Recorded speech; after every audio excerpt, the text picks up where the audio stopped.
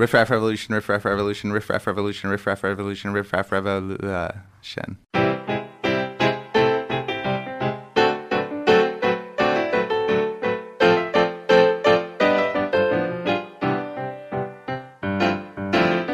Yay! You did it. Pretty good. Didn't we have someone sing it one time? That may have been Yes. Michelle of you, Oh, maybe. yeah. Oh, And okay. your husband. I like that you didn't remember who it was. Some idiot who We've came on. interviewed so Talked to many so many people. Gotcha. We've been doing this for Right. 2, maybe 3 years. We're not sure. Anyway, hello, this is Riff Raff Revolution. This is a podcast about real comedians and real stories about their real lives, really. My name is Perry, and I am a theater teacher, a producer, a writer, a performer, a director, and So many other things. Wow. So many impressive things. I'm Laura. I'm a comedy writer and screenwriter based in Chicago. And today we're talking to Raza Jafri, stand-up, Yes, and ma'am. amongst other things. So Primarily welcome. just that, yeah. The opposite of Perry over here. I only have one thing. know. So many hyphens. Mm-hmm. That's okay. I mean, if you gotta work on one thing, Yeah, right? I've yeah, never yeah. been able to do that and master it. Anyway, welcome. That's good to be here. Thank you Yeah. guys so much for having me. Of course. Well, we always kind of like to start by asking our guests how they got started in comedy or interested in comedy. Yeah. So I was always the one, I was always the jokester in my family. So I think that kind of started it all off. And then we used to watch a lot of my dad would put on Chris Rock and Dave Chappelle, and we were way too young to be watching that. But it would just be me, my brother, and my dad, and we would just be howling with laughter. So we would watch Dave Chappelle and Chris Rock and Jerry Seinfeld. So how young are we talking here? I was watching Chris Rock's special below 10, I'm pretty sure. Yeah, and it was amazing. It was so good. Yeah, there's no. We never followed the rated R rules in our household. I don't know if that's just immigrant style, but that never applied to us. It just we watched action films when we were kids. I don't know. It was a lot of fun. I don't know. There was never a time where they're like, you're too young. yeah, to do anything this. sexual was barred, but everything else was fine. Yeah. Anything goes. Yeah, I don't think I saw a woman till a couple of weeks ago. So this is really stressful for me right now. So. I know, two of us. Yeah, two. Oh my God, it's In one room? Wow. When would you say the first time you performed? Oh yeah, so I first performed after I was living abroad, and then I came back, and then I wanted to find an art form, and I chose music, and that was fun, but I kind of sucked at it. And What instrument did you play? the sitar. Do you know the sitar? Yeah. It's the Indian instrument. It was it was the stupidest thing to pick as your first instrument because it has 19 strings, and it's supremely complicated, and you need a person to teach you because there's no online stuff. So I found this teacher. This is not really answering the question, but I'm just going to go on this tangent for a little bit. Please do. I found this teacher, and he was this old Indian man who taught sitar and tabla, which is the Indian drums, And he had played with Ravi Shankar and George Harrison, alongside with them. And he was on a Grammy-nominated album, but then he got really sick. He never really dived into this, but we kind of found out piecemeal, as we studied under him. It was very much old world. Have you seen Kill Bill, where the second one where she goes to that old sensei, Yes, and he is brutal with her? It was that, but not physical. It was he was just very condescending and very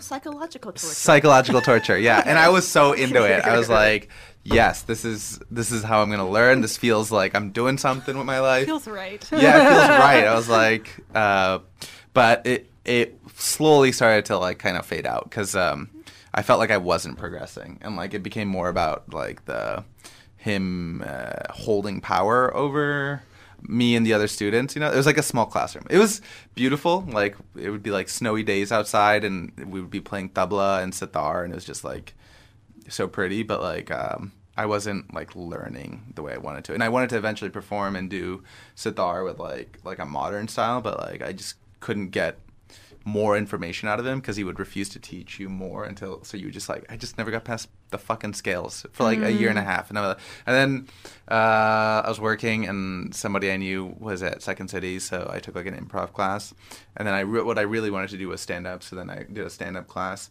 and that was really kind of my entry point. So. And it was lovely. I learned a lot from just like they give you homework like, okay, this week do like 2-minute roasts on yourself, and then 2-minute observational humor and 2-minute one-liners and shit like that. And that was so much fun. And that's like how I got into it. I did my first open mic, and then just been doing mics since then. So shout out to Erin Field. I don't know if you guys know her. Yeah. She's like she's a stand-up comic. She performs at Zanies a lot. She's lovely. So. Yeah. Yeah. So how long have you been performing on a regular basis? On a regular basis for a year and a half. Yeah. Yeah. So last like February or March 2018. Yeah, I think so. 2018. Yeah. Very cool. So is it 2019? Yeah, that's about a year and a half. So it's been good. I like it. It's like the funnest thing in my life right now. Do you ever draw back on like direct skills or assignments that you did in that first class to generate material? No, I think that class was a great entry point, in that like you were obliged to like get up in front of like pseudo strangers, like a classroom kind of environment with students that you didn't really know. So it was good to like kind of be forced into a situation to do that.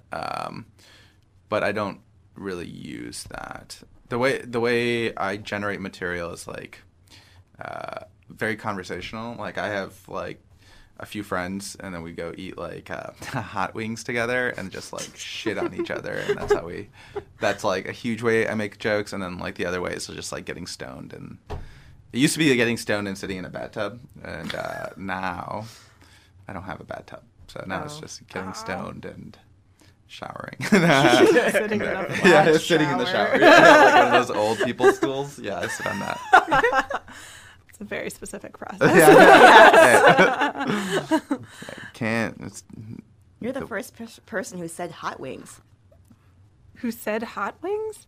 as part of the process. Oh, yes. That I those think, were. yeah, I think it's just like hanging out with integral. friends. So like I have like this group of friends, and it's like really fun because it's like me, my brother, and then we have our old roommate, or my old roommate. I moved in with my girlfriend, but he was my roommate, and then we'll have like one other random person, and we'll just sit together, and just like the bounce is so good. I think like finding like that rapport where like, because my humor is very kind of shitting on people, and then they shit on, and then I like, and they shit on me, and like it's like this back and forth of like kind of playfully insulting. Are you the only comic in the group? Yeah, but like me, so you know how I was saying earlier, it would be my brother and I and my dad watching comedy. So like my brother and I are just like the ones cracking jokes all the time in our family. So, and like I grew up like making fun of everyone. I was the one kind of joking, like poking fun at everyone in the family, and then that became harder and harder because like it would be like more and more challenging to get a laugh out of them because they didn't want to reward me with a laugh because I was an asshole. So So they challenged like, you. yeah, so then it would just have to like get harder and harder, and it was just like a game. So that was always playing. So I've only been doing this for a year and a half, like on stage, but I feel like I've been doing this my whole life. So I don't know. How do you feel like it differs from like talking to a group of friends in that environment, or being with your family, and then like transitioning it to like, or translating it to being like on stage in front of an audience? Yeah, it's for sure harder because like you don't know the audience, so you have to. There's a lot of kind of like last minute audibles based on demographics and like, like socioeconomic backgrounds and stuff like that. And then also they don't know you, so you have to like kind of, especially when you're being mean, which is kind of a through line in most of my comedy. It's you have to kind of create that rapport of like, I'm just joking. Like, I'm saying these things, but I don't really like. It's part of the.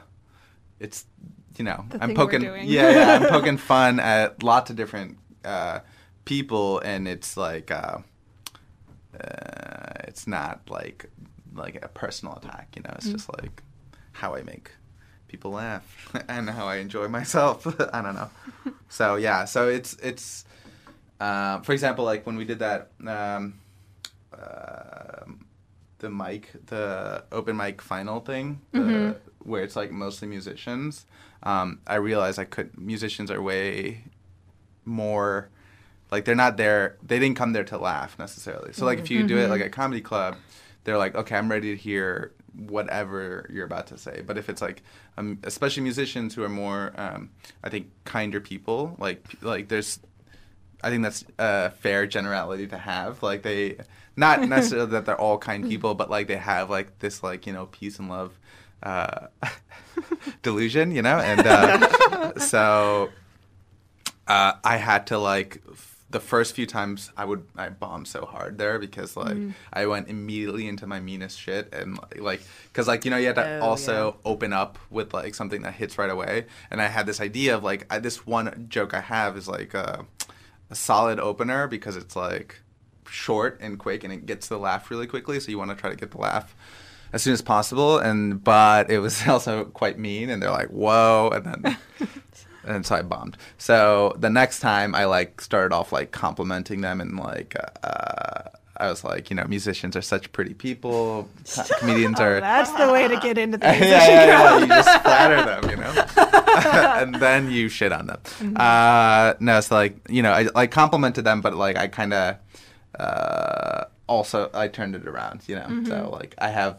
Now, whenever there's a musician, that's my kind of entry point. Like the bits, like I love musicians. I think if everyone in the world was a musician, there would be peace on earth. You know, I mean, there wouldn't be any hot water or electricity, but you know, you just gotta weigh out what you want in life. You know, and so that's like a compliment, and then immediately take back, which is kind of what I do. Yeah. Now, you had mentioned a little while ago that you will change your approach to a set based on like the demographics of the audience. Yeah. So could you talk a little bit more about that, like when you go to a regular open mic that's not just musicians? Sure. For example, so like I was in Atlanta and I was doing like more black rooms there. There's way more open mics and just rooms that are almost completely African American.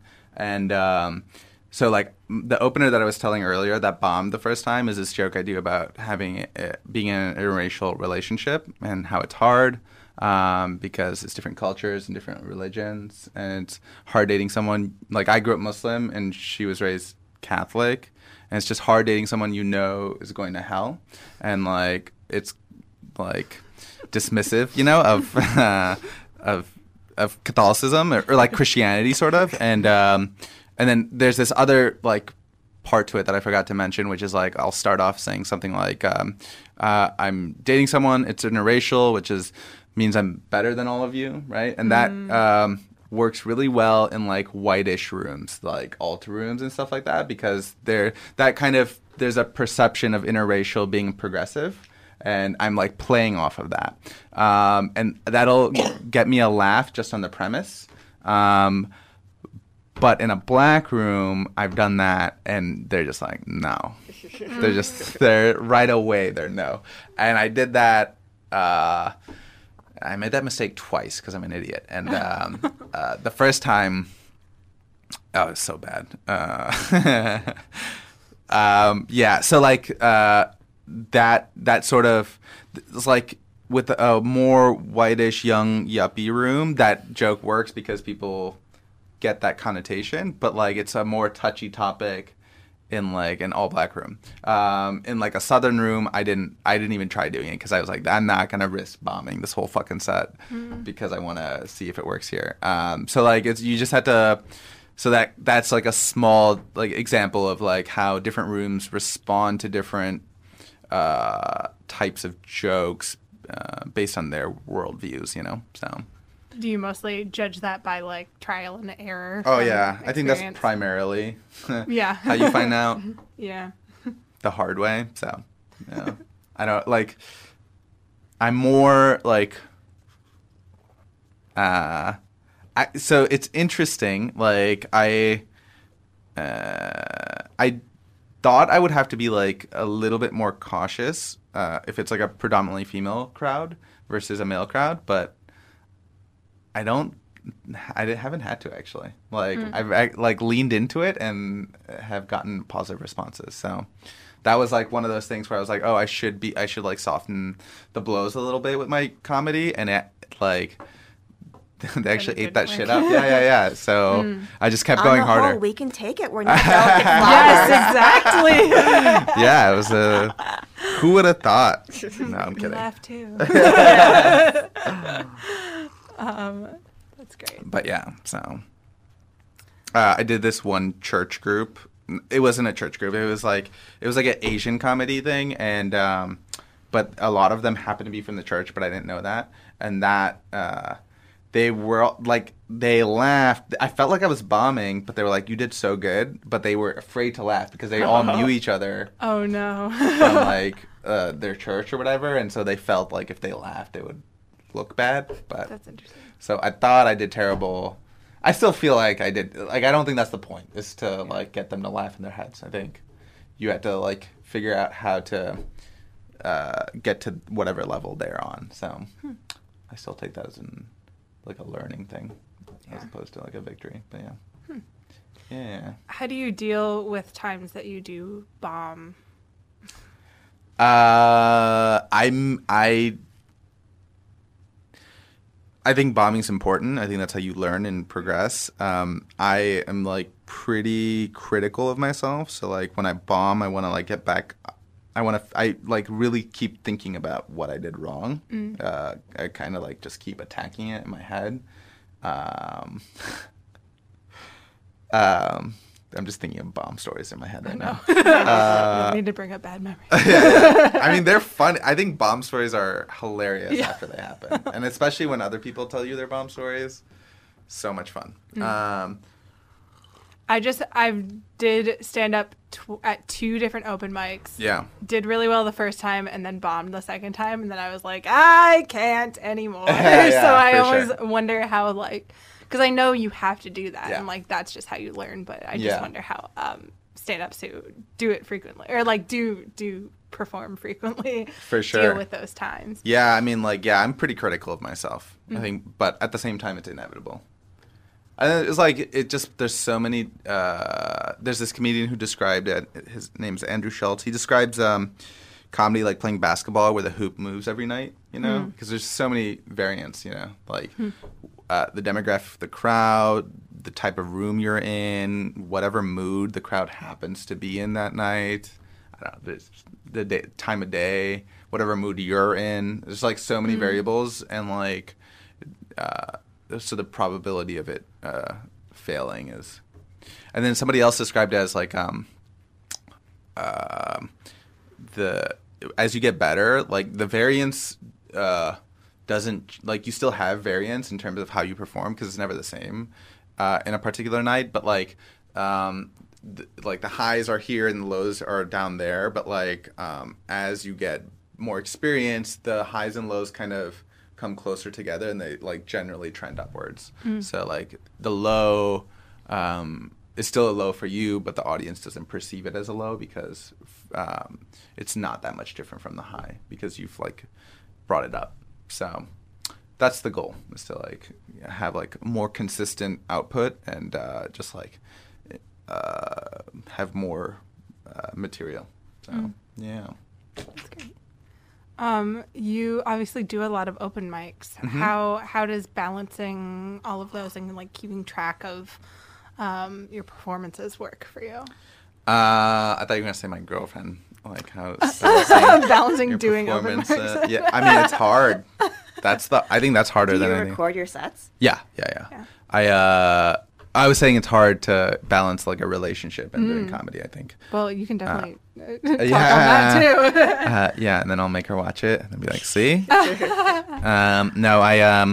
Yeah, I record all my sets and then I'll watch them. I think there's an element of self-absorption to comedy, you know, and well, I perhaps other comedians handle it differently, but like I love breaking down things. So like I have like an aptitude for that. So like I'll do a stand-up set and then I'll listen to it sometimes several times. Some people say they hate listening to themselves. I enjoy it. But even if it's like an average set, I figure out like what works and what doesn't, and like pick up on like what tonalities work and like how I said that and why did it work that time versus like sometimes you'll just accidentally find a particular intonation that just makes the joke work, you know. So yeah, so I feel like I'll watch it usually the same night. Unless it's like a really good set, then I'll watch it like more than once. But like usually the same night I'll listen to it one more time just to see. Because it's like you can't really keep track of how you're doing in the moment, you know? I mean, you can, but you can't learn from it as well. It's like watching tapes for like sports, I would imagine. I don't play sports, but I've heard they watch tapes. So. I have heard. Do you ever go to specific open mics if you're looking for specific like feedback or how things work? I have favorite open mics. I'm not as diligent about going to particular open mics. I will try to. I like average like I don't know, like 4 to 8 mics a week, and then it's just whatever's convenient. Sometimes there's like shit mics that I shouldn't have gone to, but it was just near me, so I went. You know, it's like 3 people and they're all comics, and it's a waste of time. But I tried going to so I'll go to Cole's. Cole's is one of my favorite mics, just because it's like it always feels lively, and then there's like a good crowd. Like I have the most practice with like yuppie, hipstery crowds in the North Side, just because that's where I do most of my comedy, and that's like mostly where I'm surrounded by. And that's like a good.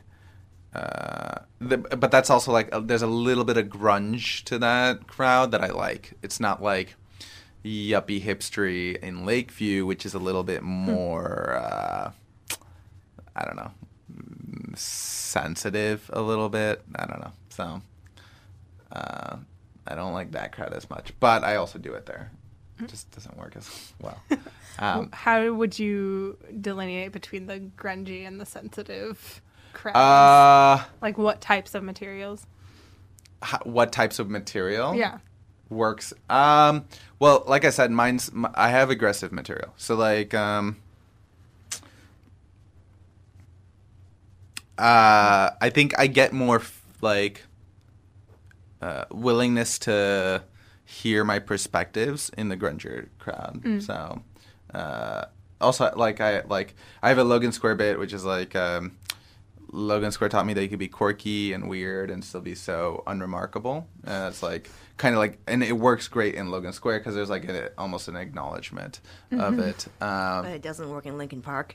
Like Lakeview, I feel like I don't know what it is. It's like it's like the difference between stand-up comedians and improv comedians. You know, there's like more positivity or like in improv or like a sense of like support that doesn't tolerate cynicism as much. I think with stand-up, the cynicism is like kind of the bloodline for a lot of, at least the stand-up. There's obviously niches that I can't speak for, but like, and that cynicism is kind of where my comedy thrives, I think. Yeah, I don't know. Gotcha. So, yeah. That's cool. You described your comedy as aggressive. Yeah. Now, I've only seen you perform that one time, and I watched that YouTube clip you sent us. And to be honest, I would not describe your comedy as aggressive, so I'm a little... Oh, yeah? Yeah. Okay, I'll take that. I'm going to quote you as, like, totally not aggressive. I have found, like, a lot of pullback with my comedy. I mean, I feel like I'm offensive. What did you watch? I'm impressed. You're, like, one of the first people who've... I like to think it's not like low hanging fruit, like, but it is. I didn't feel attacked. Okay, for sure. I'll take that. But I'm like, like I mock myself, you know, there's like racial humor kind of runs through my entire set, and there's sensitivity to that, and also like I make fun of my girlfriend, and also girls in general, because I don't know. Careful. I know. This is close quarters. I'm scared. But yeah, so like, but it's all in good humor. But I think a lot of, I think context has been de-emphasized, and that's hard as a comedian. So. Because I think the role of a comedian is to play on the boundaries of what's acceptable and what's not, and kind of hyperbolize things, and then when you read out things as a transcript, it that gets lost. So it's interesting times right now. I don't know, as a comedian. Do you feel like it might be in the way you set things up? Because you talked earlier about like really paying close attention to like how you structure things and like Sure. how you introduce yourself to the audience. That maybe then it makes it a little bit okay to talk about some things that you do. For sure. I mean, and at the same time, there's like a right way to do it and a wrong way to do it, right? But also like with the way information is transmitted, that even if you weren't there, you have access to parts of the information, right? And also, as I was saying earlier, like with comedy, it's you can only control it so much. There's always variance, and so like if you mess up, it gets recorded as if it was like you were on trial now. Does that make sense? And I'm not talking about myself right now because I'm not anybody important, but like that's what it feels like in comedy, in stand up.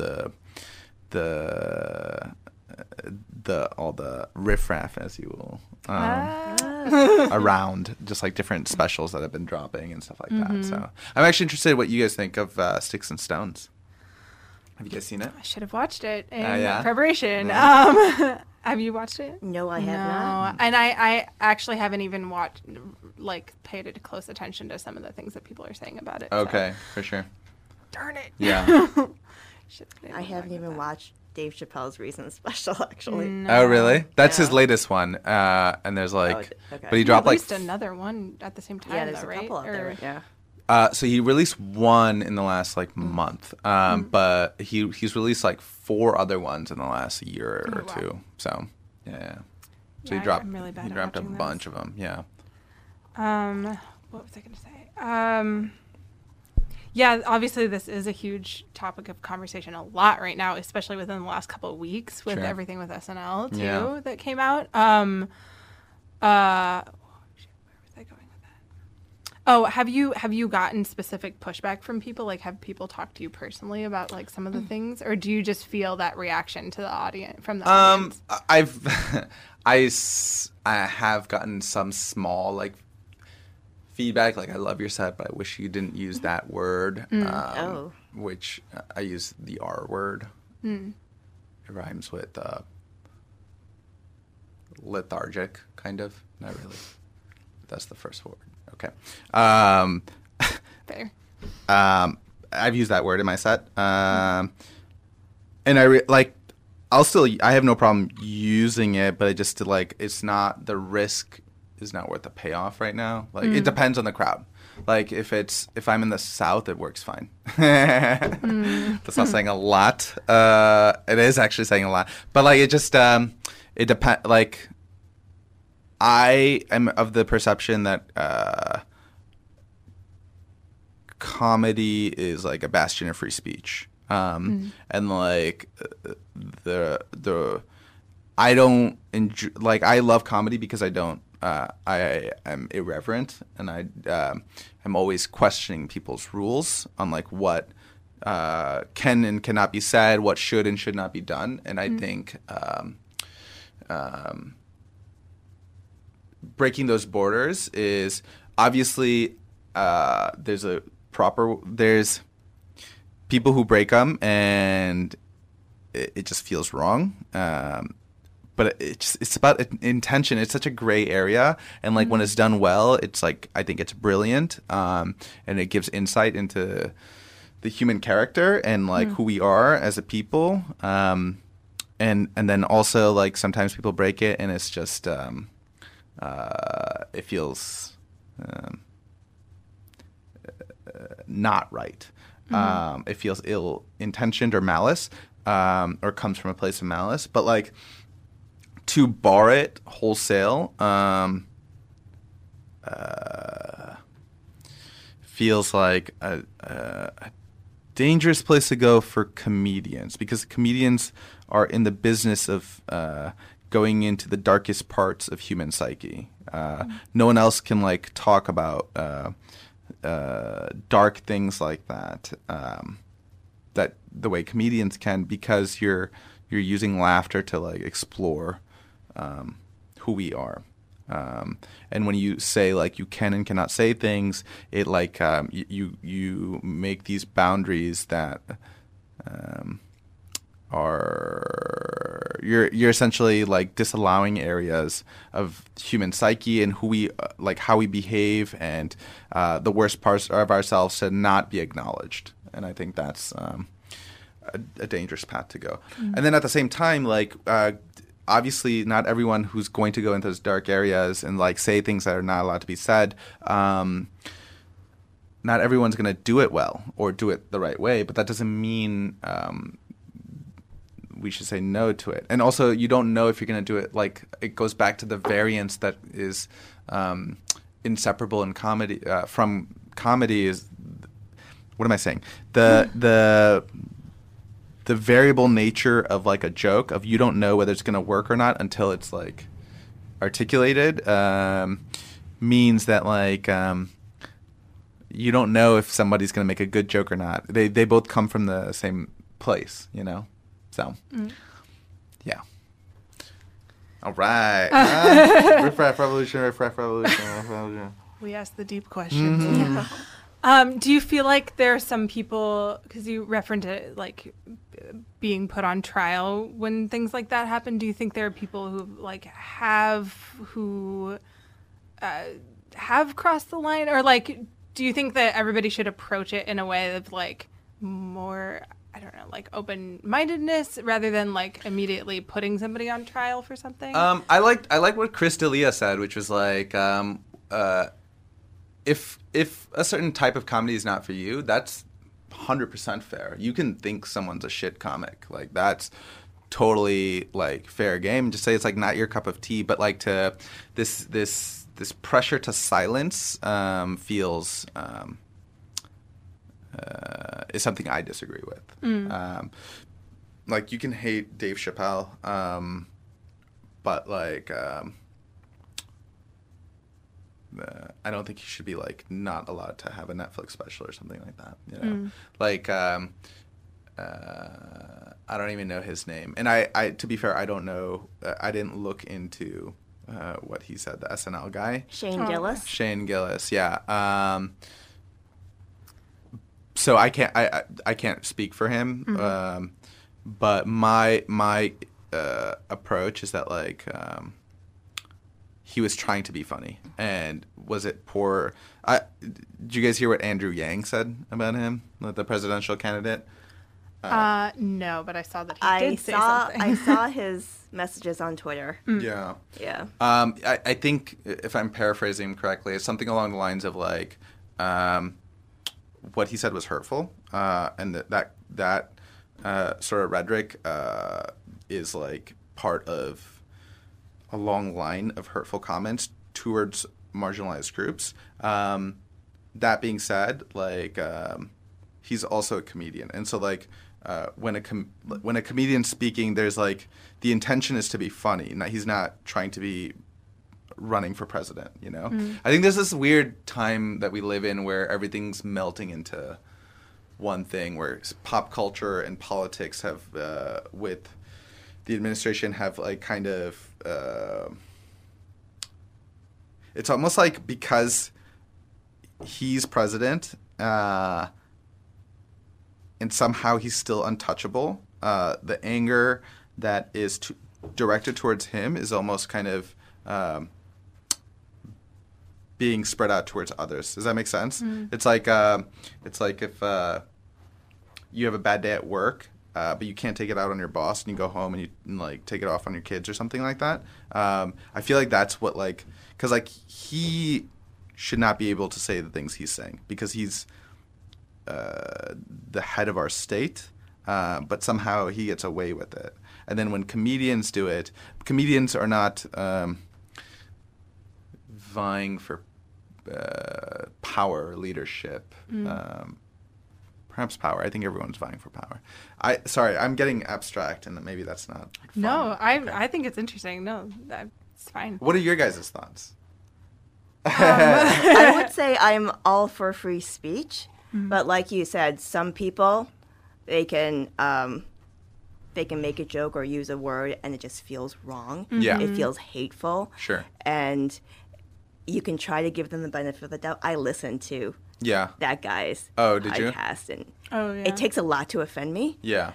And it offended me. It filled me with rage for the last couple of days. Yeah. Like, I couldn't sleep. That's how angry I've been. And like you read interviews or that he's given to publications saying he targets Asians in his sets because he finds that gets laughs. And like that doesn't come from a place where he's trying to be. Yeah. I don't That's know. fair. Like, Satirical. he's in taking any way, risks Sure. at Yeah. At the expense of one particular group. one particular community because he feels that he found that, hey, we're learning it's okay to be racist towards Asians, and that's a quote. So it's hard to give some people the benefit of the doubt. Oh, that's fair. I really like what you said about like intention and like digging into the darkness of human nature, because in that way it's different than just like saying insensitive things to say them, like just to see if you can get away with it. Versus are you making a point? Yeah, it's more of like a satirical look on like things that happen in society rather than just saying the things that have been said for too many years and for sure maybe need to be canceled. We talked about that. Cancel culture. But it is difficult to like figure out that line, and it's very easy to just say anybody who's said anything ever problematic, we're not thinking about them ever again. Right. I don't think that the conversation of the last couple of days has been around certain words necessarily, but about the intention behind the use of certain words. And you can bring up George Carlin and Lenny Bruce and Richard Pryor, but they're also, that was a different time for one thing. Plus, I would make the argument that they used their platform to actually make points about society. They weren't just using the naughty words. For sure. So I really can't speak. I didn't watch what he said or listen to what he said, so I can't. I wouldn't even try to defend him. But that being said, with Chappelle, I think there was like a big blowback on that. This is crazy because I don't know anything about Shane Gillis, and apparently you guys have heard him, and you guys didn't watch Sticks and Stones, so like talking about two different things. But that's okay. What I felt about Chappelle is that he was remarking on society, and like in a funny, in a hilarious way. He's a social commentator, and that's what I loved about him. So like it's just it's so contextual that like and I think you can sense malice when there is malice. So and for sure I'll take your word for it. I think it's just what I'm scared of is like there's like this element of like self-censorship that I'm afraid of, where like people are afraid of saying things or crossing any boundaries because of repercussion, and that creates like this sense of self-censorship and like and I think crossing boundaries and like taking risks is where the rewards typically lie in all adventures in life. And so that's what I am concerned about, I think, generally speaking. That being said, like, it's undeniable that, like, racial tensions and, populist movements on the far right are also on the rise. So, yeah, it's complicated. Yeah. I don't aim to solve any of this. I just like talking like this mostly, and like ideally in a bathtub, and if I were stoned, that's all I want to do. And then just writing jokes as you go. Writing jokes. No, it's interesting. Yeah. Because sometimes I do feel comedians are held to a higher standard than our elected leaders. Yeah.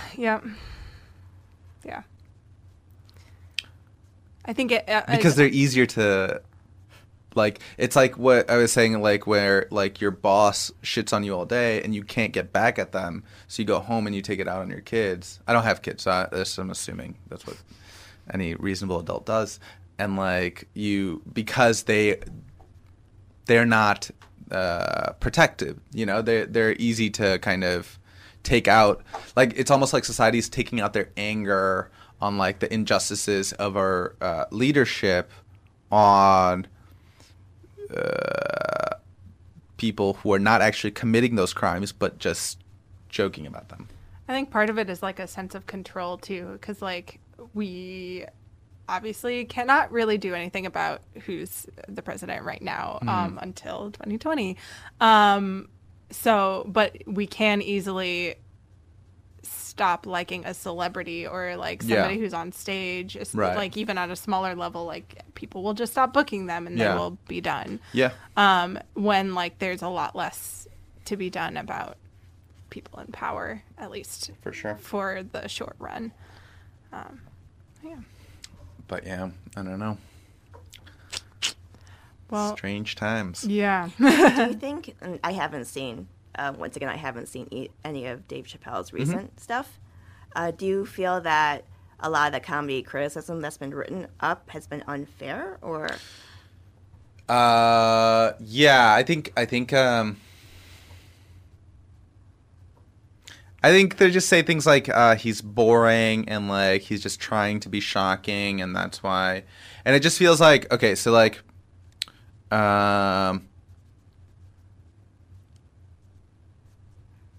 Dave Chappelle always was breaking boundaries. So like this newfound criticism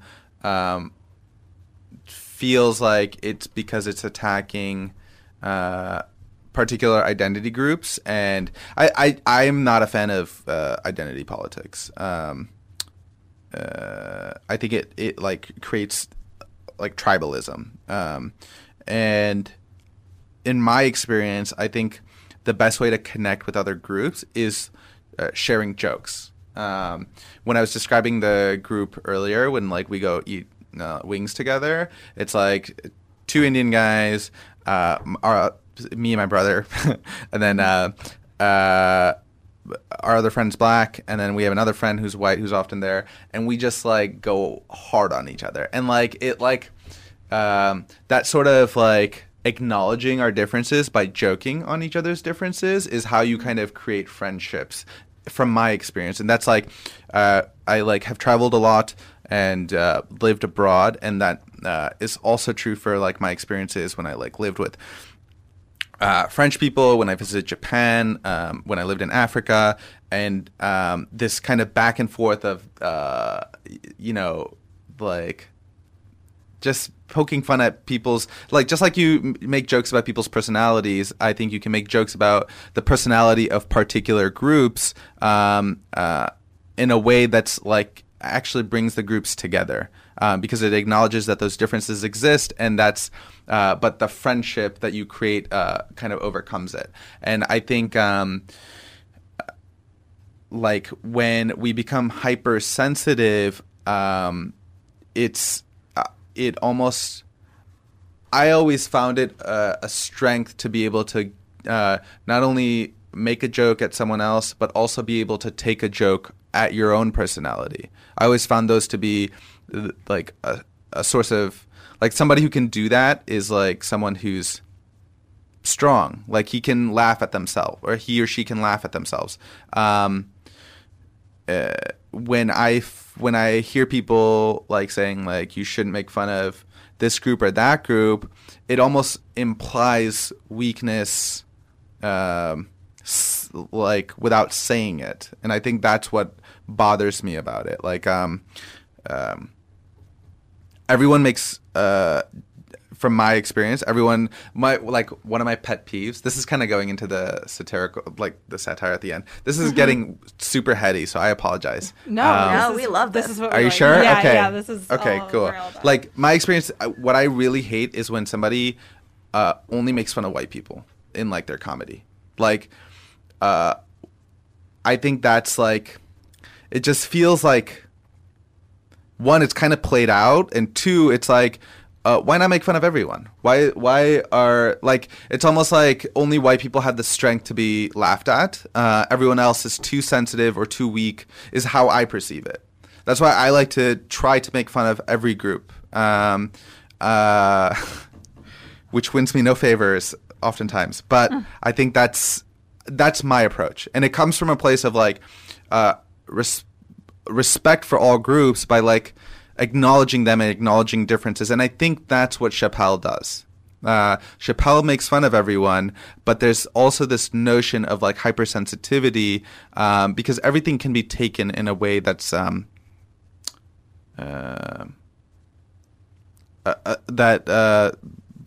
something was offensive. Especially because he's not watching his words. He's not a politician. He's doing things for the laugh, which is like which you have to play on hyperbole and like almost like tiptoeing on lines that you may or may not have, as an audience member, knew existed, right? So so like that's what I. Okay, I lied earlier when I said I didn't watch any of his special. I did watch. There was like a 30-second clip that was going around Twitter, so of course I clicked on it, and I know I shouldn't.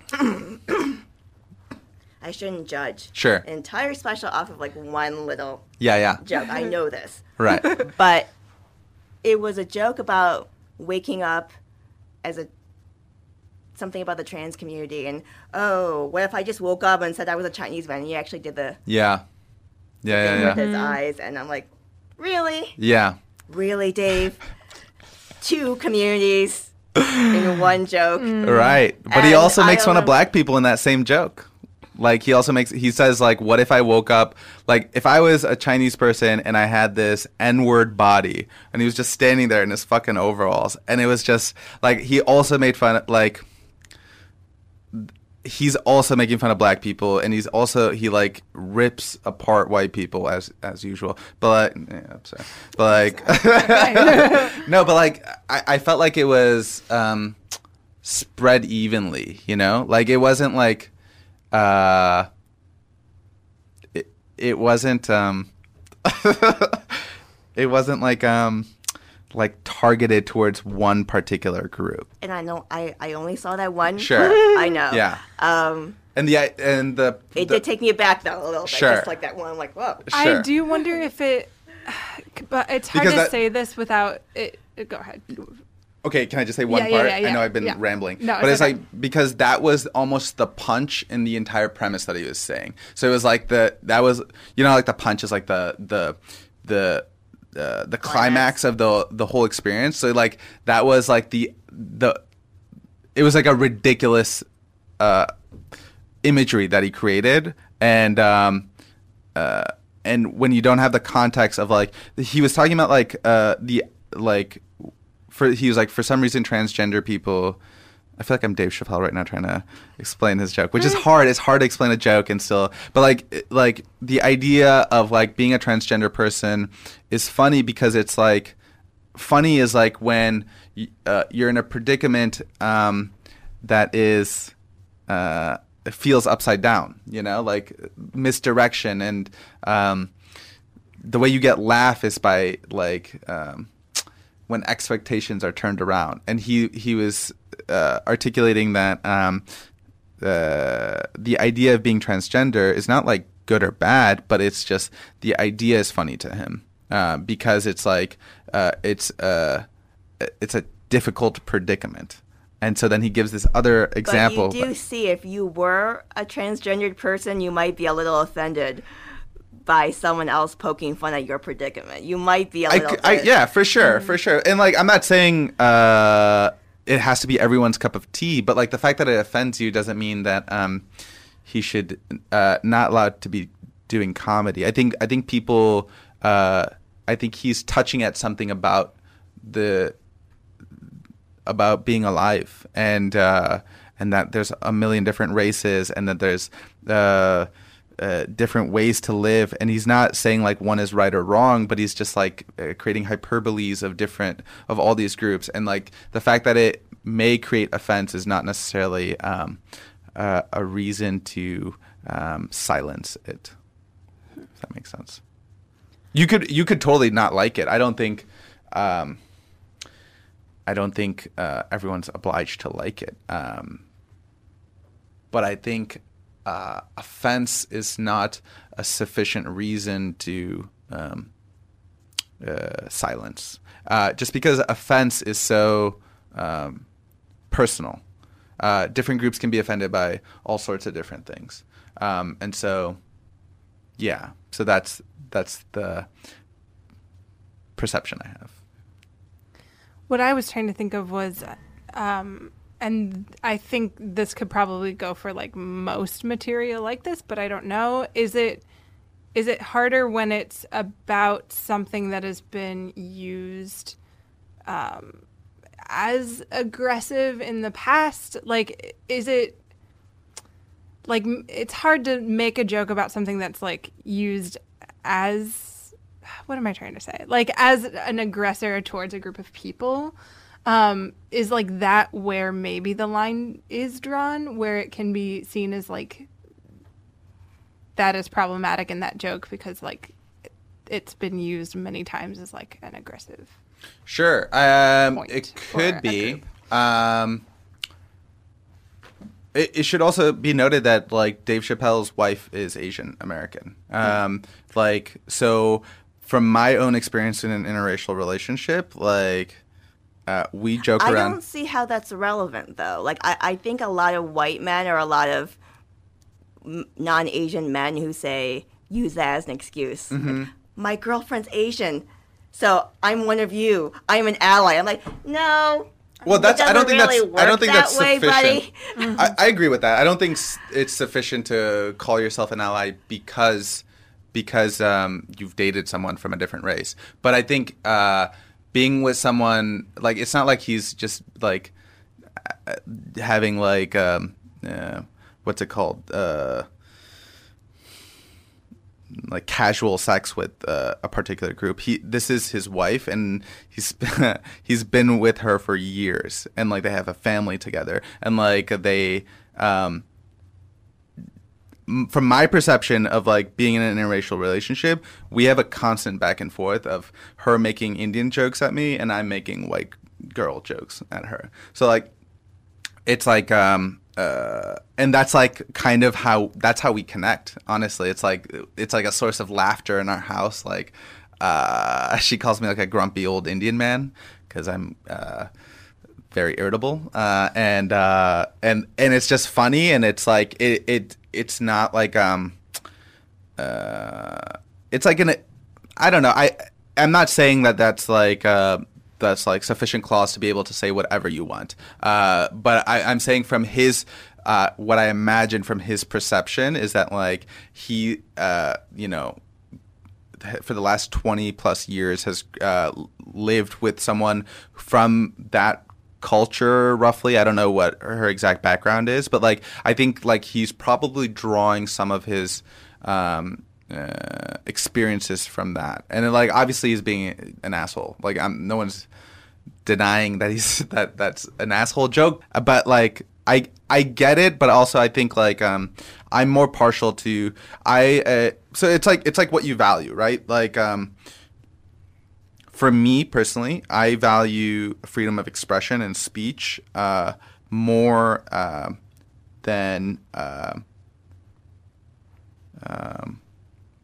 the potential offense that can be taken from that freedom of speech. And I think that's like the kind of responsibility of freedom of speech, because freedom of like... Now, you said something earlier about how you felt that it may be disrespectful to other communities to say that you can't joke about them. Mm-hmm. Where do you draw the line for, okay, it's punching up if you go after this community. It may be punching down to go after this community. Yeah, that's interesting. Because in my mind, the trans community is still really embattled. Sure. Like trans women, especially trans women of color, are still being murdered. Yeah. At distressing rates. There's still bathroom bills being passed. Yeah. So I would never say that community is as empowered as the white community in this country. I wouldn't say those with mental or physical disabilities are, I guess, as fair game either. Sure. But then I also understand your point about freedom of speech and how... Yeah. So... Yeah, that's fair. I think that with comedy, everyone's fair game. And I think you can determine whether it's good comedy or bad comedy on a personal level. And then you like figure that out based on like what your perception of their intention is. I've heard comedians make jokes and I hate them because they just sound like for example, I don't like Ari Shafer. And he just comes off as angry and like I don't know. There's something disagreeable with the way he talks about things. But like at the same time, I wouldn't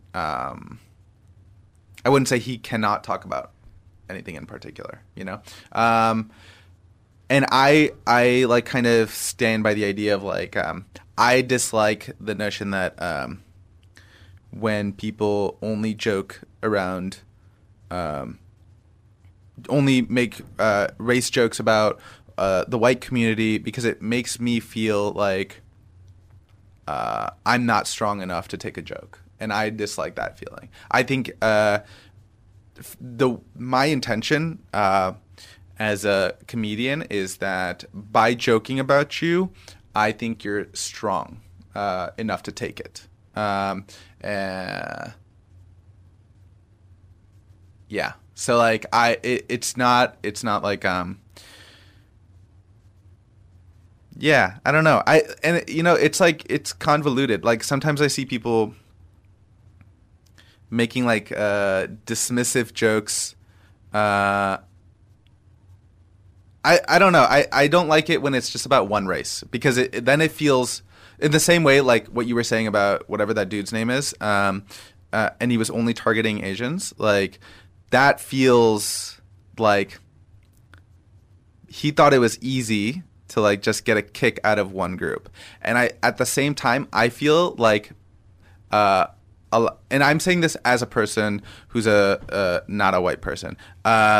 I feel like I see other comics that are like brown and black who do that for white people because they think it's like an easy target. And I think it's more complex than just saying like one group should not be made fun of and another group can be made fun of. I think you have to like look at the intention of the comic, right? So like if that comic was making fun of all sorts of groups, including his own group, then that would be that would increase the complexity of, again, I don't know what he said, so like I'm not going to use him as an example, but like if someone's making fun of all sorts of groups, like I think Dave Chappelle does, that, including his own, I think that gives more nuance to the types of jokes that he's giving, even though his jokes can be like goofy and silly and like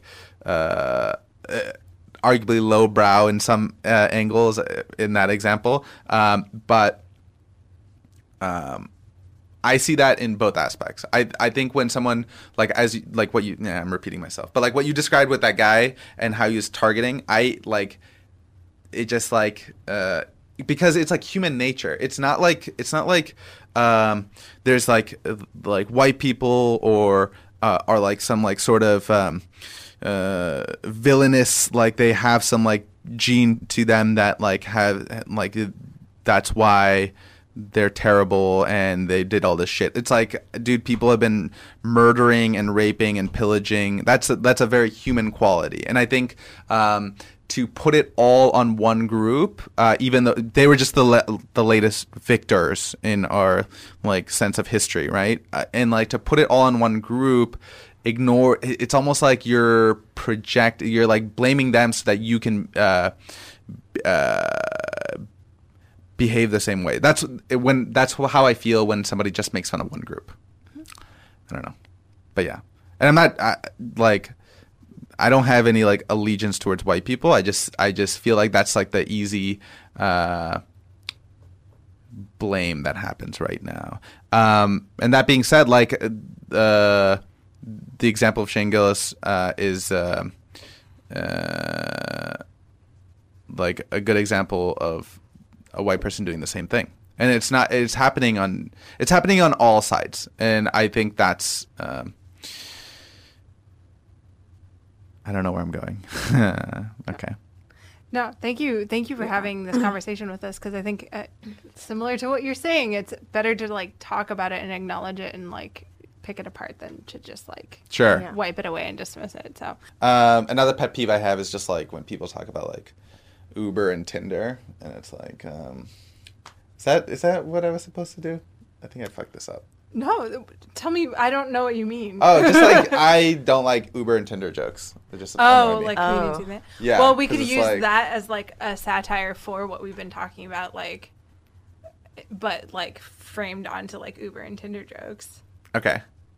So I was in an Uber the other day, and